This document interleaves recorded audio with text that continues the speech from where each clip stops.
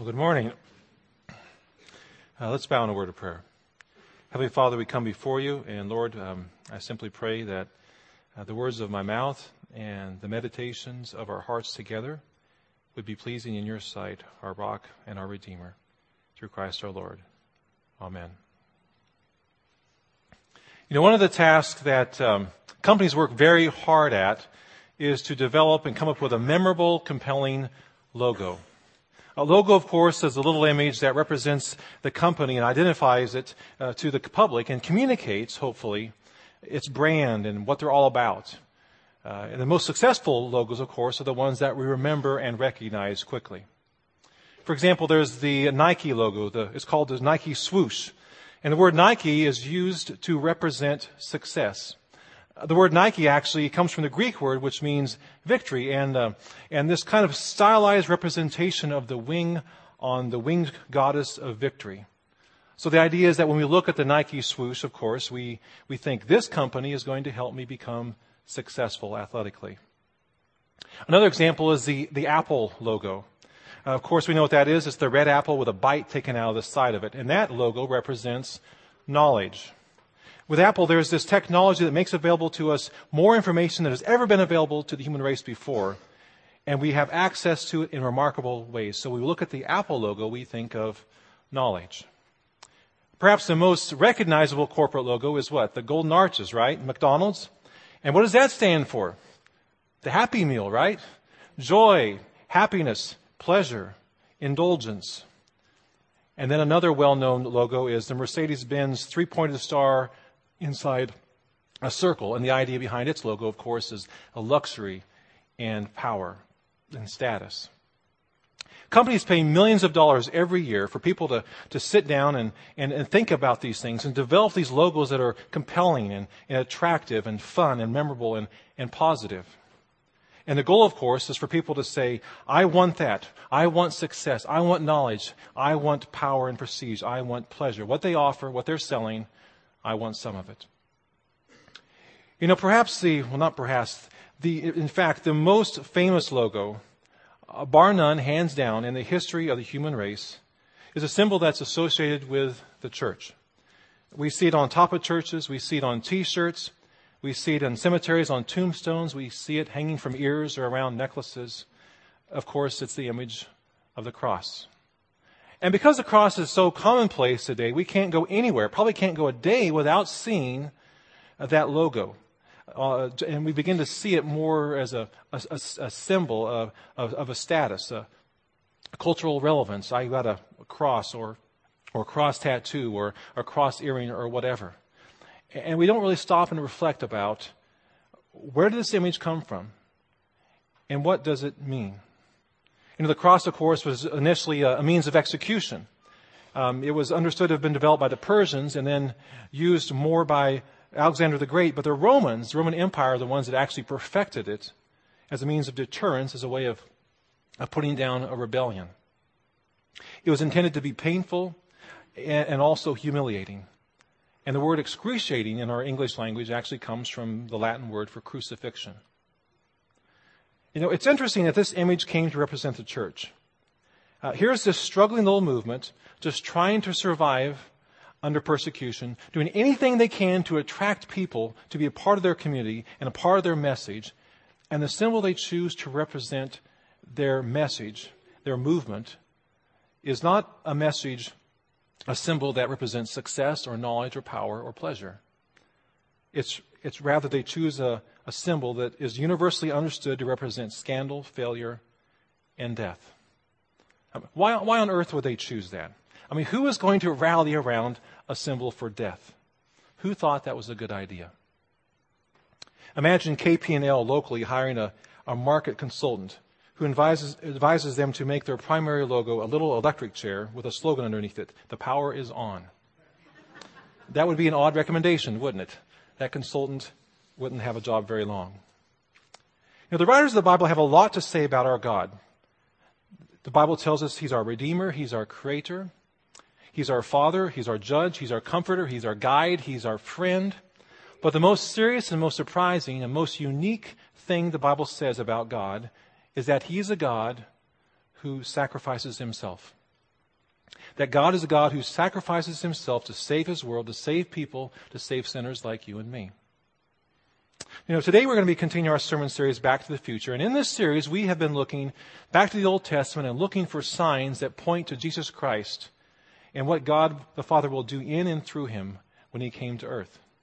And this morning we come to Exodus 12, to a story called the Passover, which points us to the day when God will allow himself to be sacrificed for the sins of the world. Now, the Passover story is the highlight of what people call the scarlet thread in the Old Testament. And the scarlet thread is what theologians call the clear theme of God's plan of redemption and mercy. It gets its name from the story of Rahab. You remember the story? Rahab was a prostitute who lived in Jericho who helped protect 2 Israelite spies. And the story goes that she was saved when Jericho was destroyed because she tied a scarlet thread, a rope or cloth, on her door. And that scarlet thread became a symbol of her faith that God would provide deliverance from the coming judgment, a scarlet thread of redemption. And so this morning I'm going to trace in different parts that scarlet thread all the way from the beginning through the Passover story to the cross. Now, before we look at the Passover story, let's go back to the beginning of this God's plan of redemption in Genesis 2 and 3 and hit some of the highlights, and then we'll go to Exodus 12 and then the cross. Remember how it begins? In the beginning, it says there's the garden, and there's Adam and Eve, and they're a place of purity and perfection. And they disobey God, and they feel guilty about it, and they hide from their Creator. And then God finds them, and the Scripture says that they were ashamed. Now, the truth is that's a common human experience. All of us have felt shame at one point or another when something that we're not really proud of gets exposed. Not a fun experience.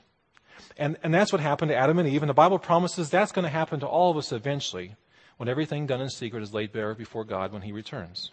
Anyhow, when that happens for Adam and Eve, it's excruciating. They cannot come into God's presence because of the guilt and the shame and the pain. And so we're told that God intervenes and even then is merciful and does something. The Scripture says the Lord God made garments of skin for Adam and his wife, and he clothed them. In other words, their shame and their nakedness is covered by the skins of animals that were killed for them. They're able to stand before God, but now death has entered the world. Now innocent blood has been sacrificed so that their guilt and their shame do not keep them from their fellowship with God. So from the very first sin in the Bible comes the very first appearance of the scarlet thread of redemption. We pick it up again in the life of a man named Abraham. You might remember we looked at his story when we began this series a few weeks ago. God does not want to let go of his ideal, his dream, his goal of relating to humankind personally. And so he wants to teach the human race a lesson about sacrificial love. And he chooses one man, Abraham, and forms a covenant with him. Now, the word covenant isn't just a part of our denominational name. The word covenant is going to be a really important word for us to understand if we want to grasp the nature of God and the meaning of the cross. A lot of people entered into covenants back in those days. When a king entered into a covenant, it was always to get something, maybe access to water or to land or trade rights or something like that. And so the question is, if God enters into a covenant with Abraham and then subsequently God's people, Abraham's descendants, what does God, the King of the universe, get out of this deal, his covenant with humankind? I mean, he knows the human race.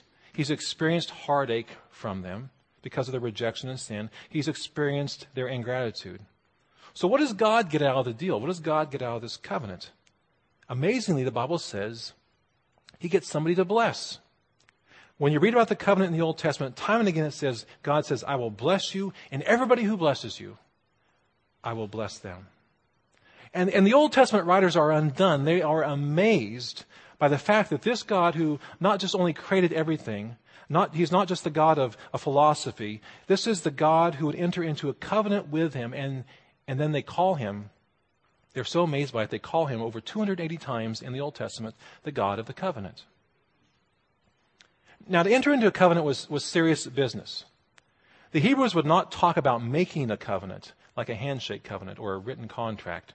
Literally, they would talk about cutting a covenant. And here's why.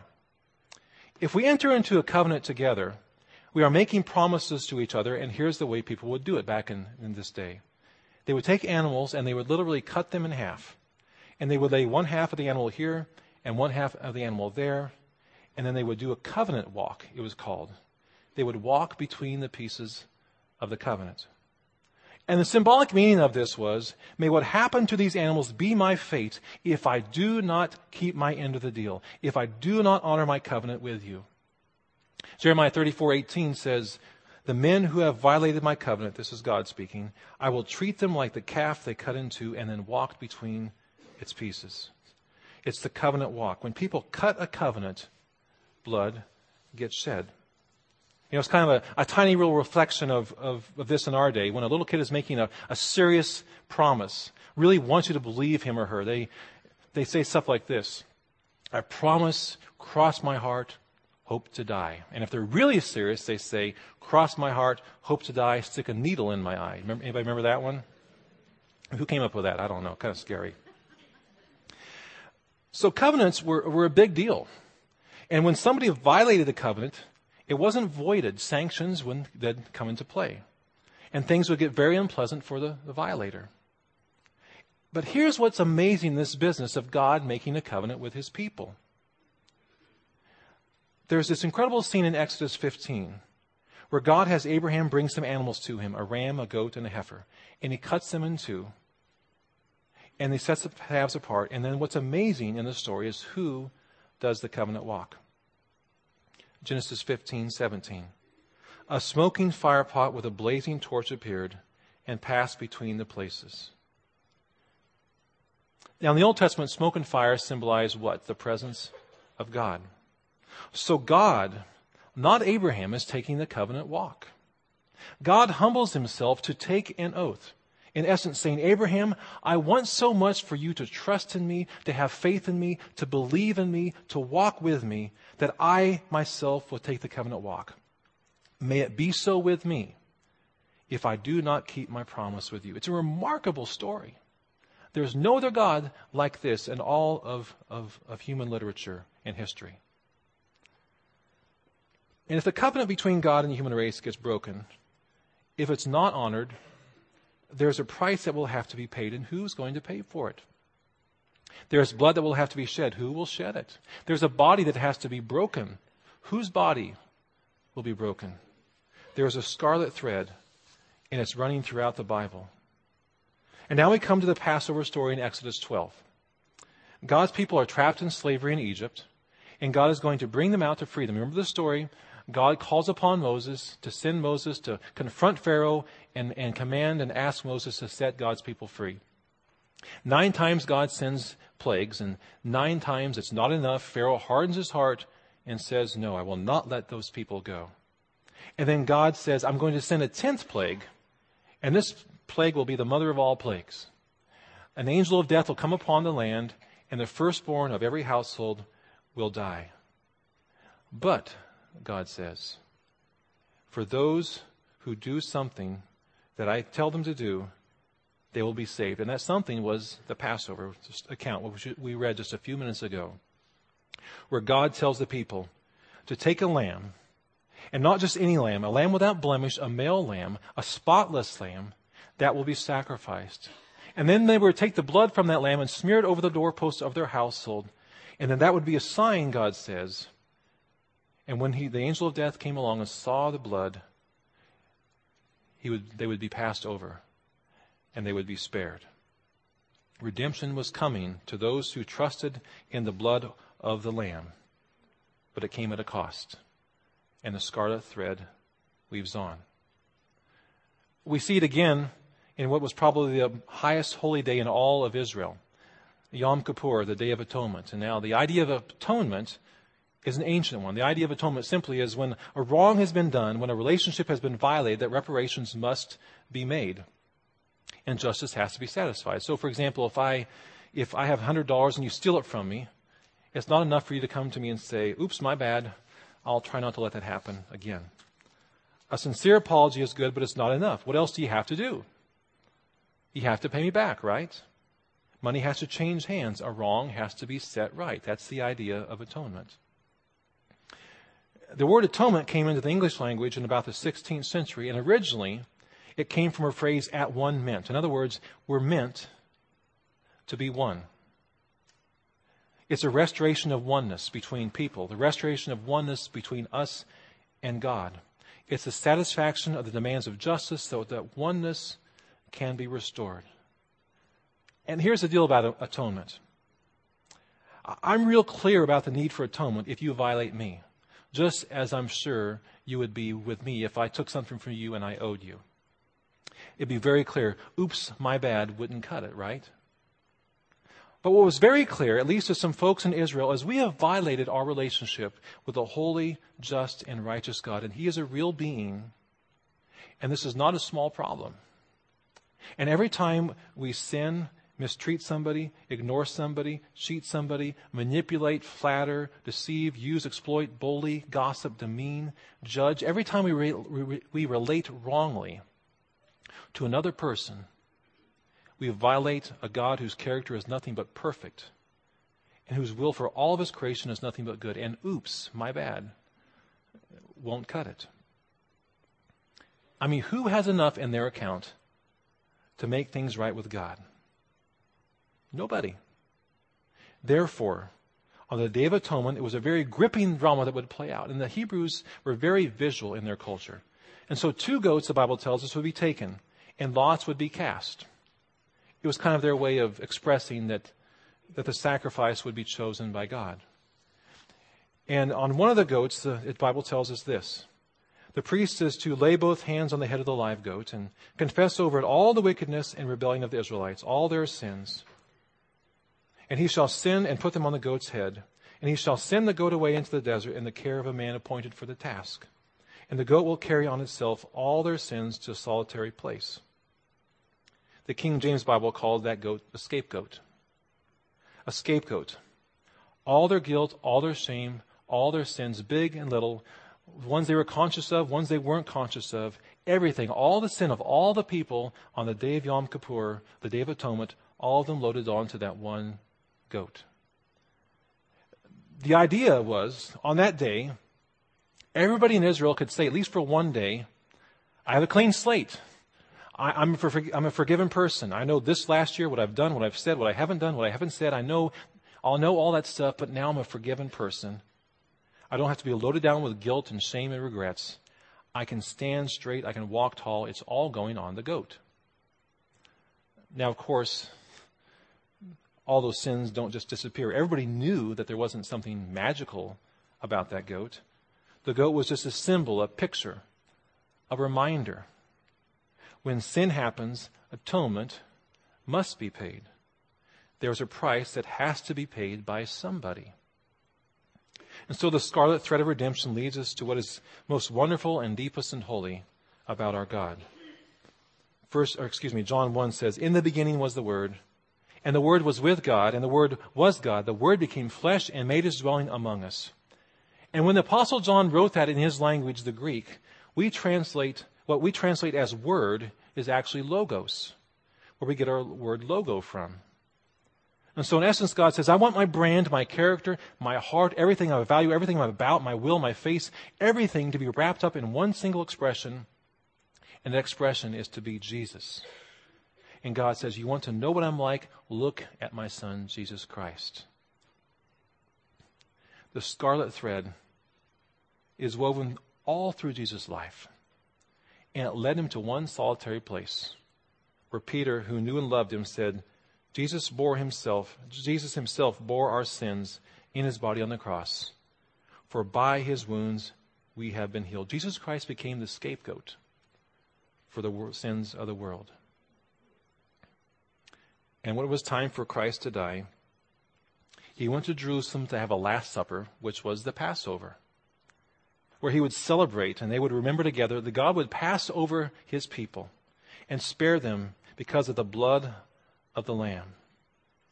And at that Last Supper, he poured out a cup of wine and he said, this cup is the new covenant in my blood. They knew what he was saying. There was an old covenant. And God is the God of the covenant, but it didn't work out. People couldn't keep it.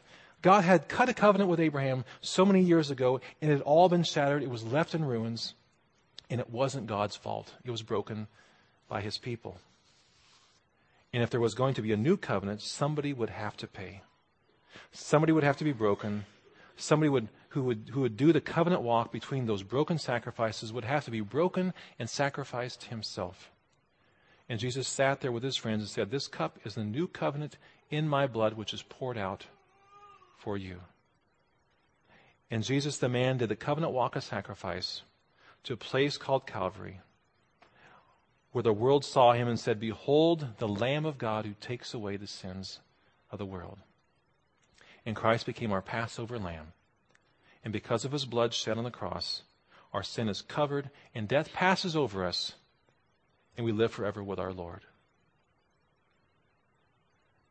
On the cross, the price that needed to be paid, and the death that needed to be died, and the sin that needed to be cleansed, that atonement that needed to be made was finally accomplished, fully accomplished by Christ. And so what that means as a church, at the end of the day, we don't have a program to promote, or a plan to execute, or a platform, or a product to sell the world. We have a Savior. We do not point to success or knowledge or pleasure or power. We point to the cross. The cross is a church's logo because it points to love. It points to Jesus.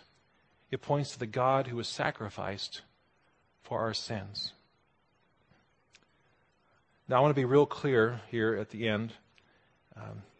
If you've been fuzzy on what it means to be a follower of Jesus Christ, if you're a little bit vague about what it means to be a Christian, if you've been around a church for a while, but this has just been a little bit loose in your mind, the question for every person, the question for each one of us is, who will atone for my sin? Who will atone for our sin? What will we be saved by? There's a story by a man named Max Dupre who was a paramedic in World War II, and he served in Europe, and he tells about the time when he and the other paramedics would go onto the battlefield and they would help wounded soldiers. Some of them were German, some of them were Allied. And when they went onto the field, they would carry with them units of blood for transfusion, and that blood would save lives. And the bags of blood would have on them the names of the donors. And so those who were being saved by this blood would know whose blood had saved them. Dupree said they started doing an interesting thing. It wasn't military policy, just some of the paramedics started doing it. They would save bags that had Jewish names on them for the German Nazi soldiers. And Dupree said they would actually talk to them, and if the guys were conscious, and they would tell them, "You know, if I don't help you, you're going to die. You're lying here wounded, you're going to die, but you can be saved. You don't have to die. I want to save you, but you will have to receive blood from a Jewish donor if you want to stay alive." And Dupree said that some of them, most of them, would say, "Yes, please. Yes, I want to live. Give me the blood." Dupree said, though, it was the most amazing thing. Sometimes they would say no. Whether it was pride or arrogance or folly or whatever it was that gets in the human heart, they would say, "I would rather die than humble myself to receive life from the blood of a Jewish donor." Dupree said that when that happened, they would let them pass out, and then they would save them anyway with the blood. Now, here's the message of the scarlet thread. As clear as I know how to make it this morning. We are saved not by being good people and not by doing good things. We are saved by the blood of Jesus Christ, the Passover lamb, shed for our sin, shed that we might be atoned for, that we might be reconciled, that we might be at one with God. And God did that because he loves us. He is not willing that any one of us should perish, but he gives everybody a choice because he respects us. The most important one that we can ever make is, who am I trusting to atone for my sins? What am I trusting in to set things right between me and God? Who am I trusting to save me? The scarlet thread in the story of the Passover says, the one and only thing that is trustworthy to save us is the shed blood of the Passover lamb, Jesus Christ. Let's pray. Before I pray with your heads bowed, I want to speak to anybody here who is not clear on where they stand with God. I pray this morning that if you have heard anything or felt anything, been stirred by the Holy Spirit, that you would consider praying along with me this prayer. Heavenly Father, I confess before you today that I'm a sinner. And I understand when Jesus went to the cross, he was taking my place. He was paying my debt, a debt that I can never pay on my own. So, Heavenly Father, I would like to receive your forgiveness, and I accept your grace as a gift because of what Jesus Christ, the Lamb, has done for me. I invite you, Lord Jesus, to be my forgiver, my redeemer, to be my friend and companion, to be my scapegoat, to take all my sin upon you. I invite you into my life, and I choose to follow you, to say yes when offered your blood to save me. Lord Jesus, I pray for anyone who has maybe prayed along with me today that they would know in their heart that you are real, that Jesus Christ's death and sacrifice is sufficient, that everything that needed to be done was done on the cross, that we are saved because of your love, not by anything else. And so we thank you, Lord Jesus, this morning. And we thank you for your precious blood that makes us right with you. We ask this in Jesus' name. Amen.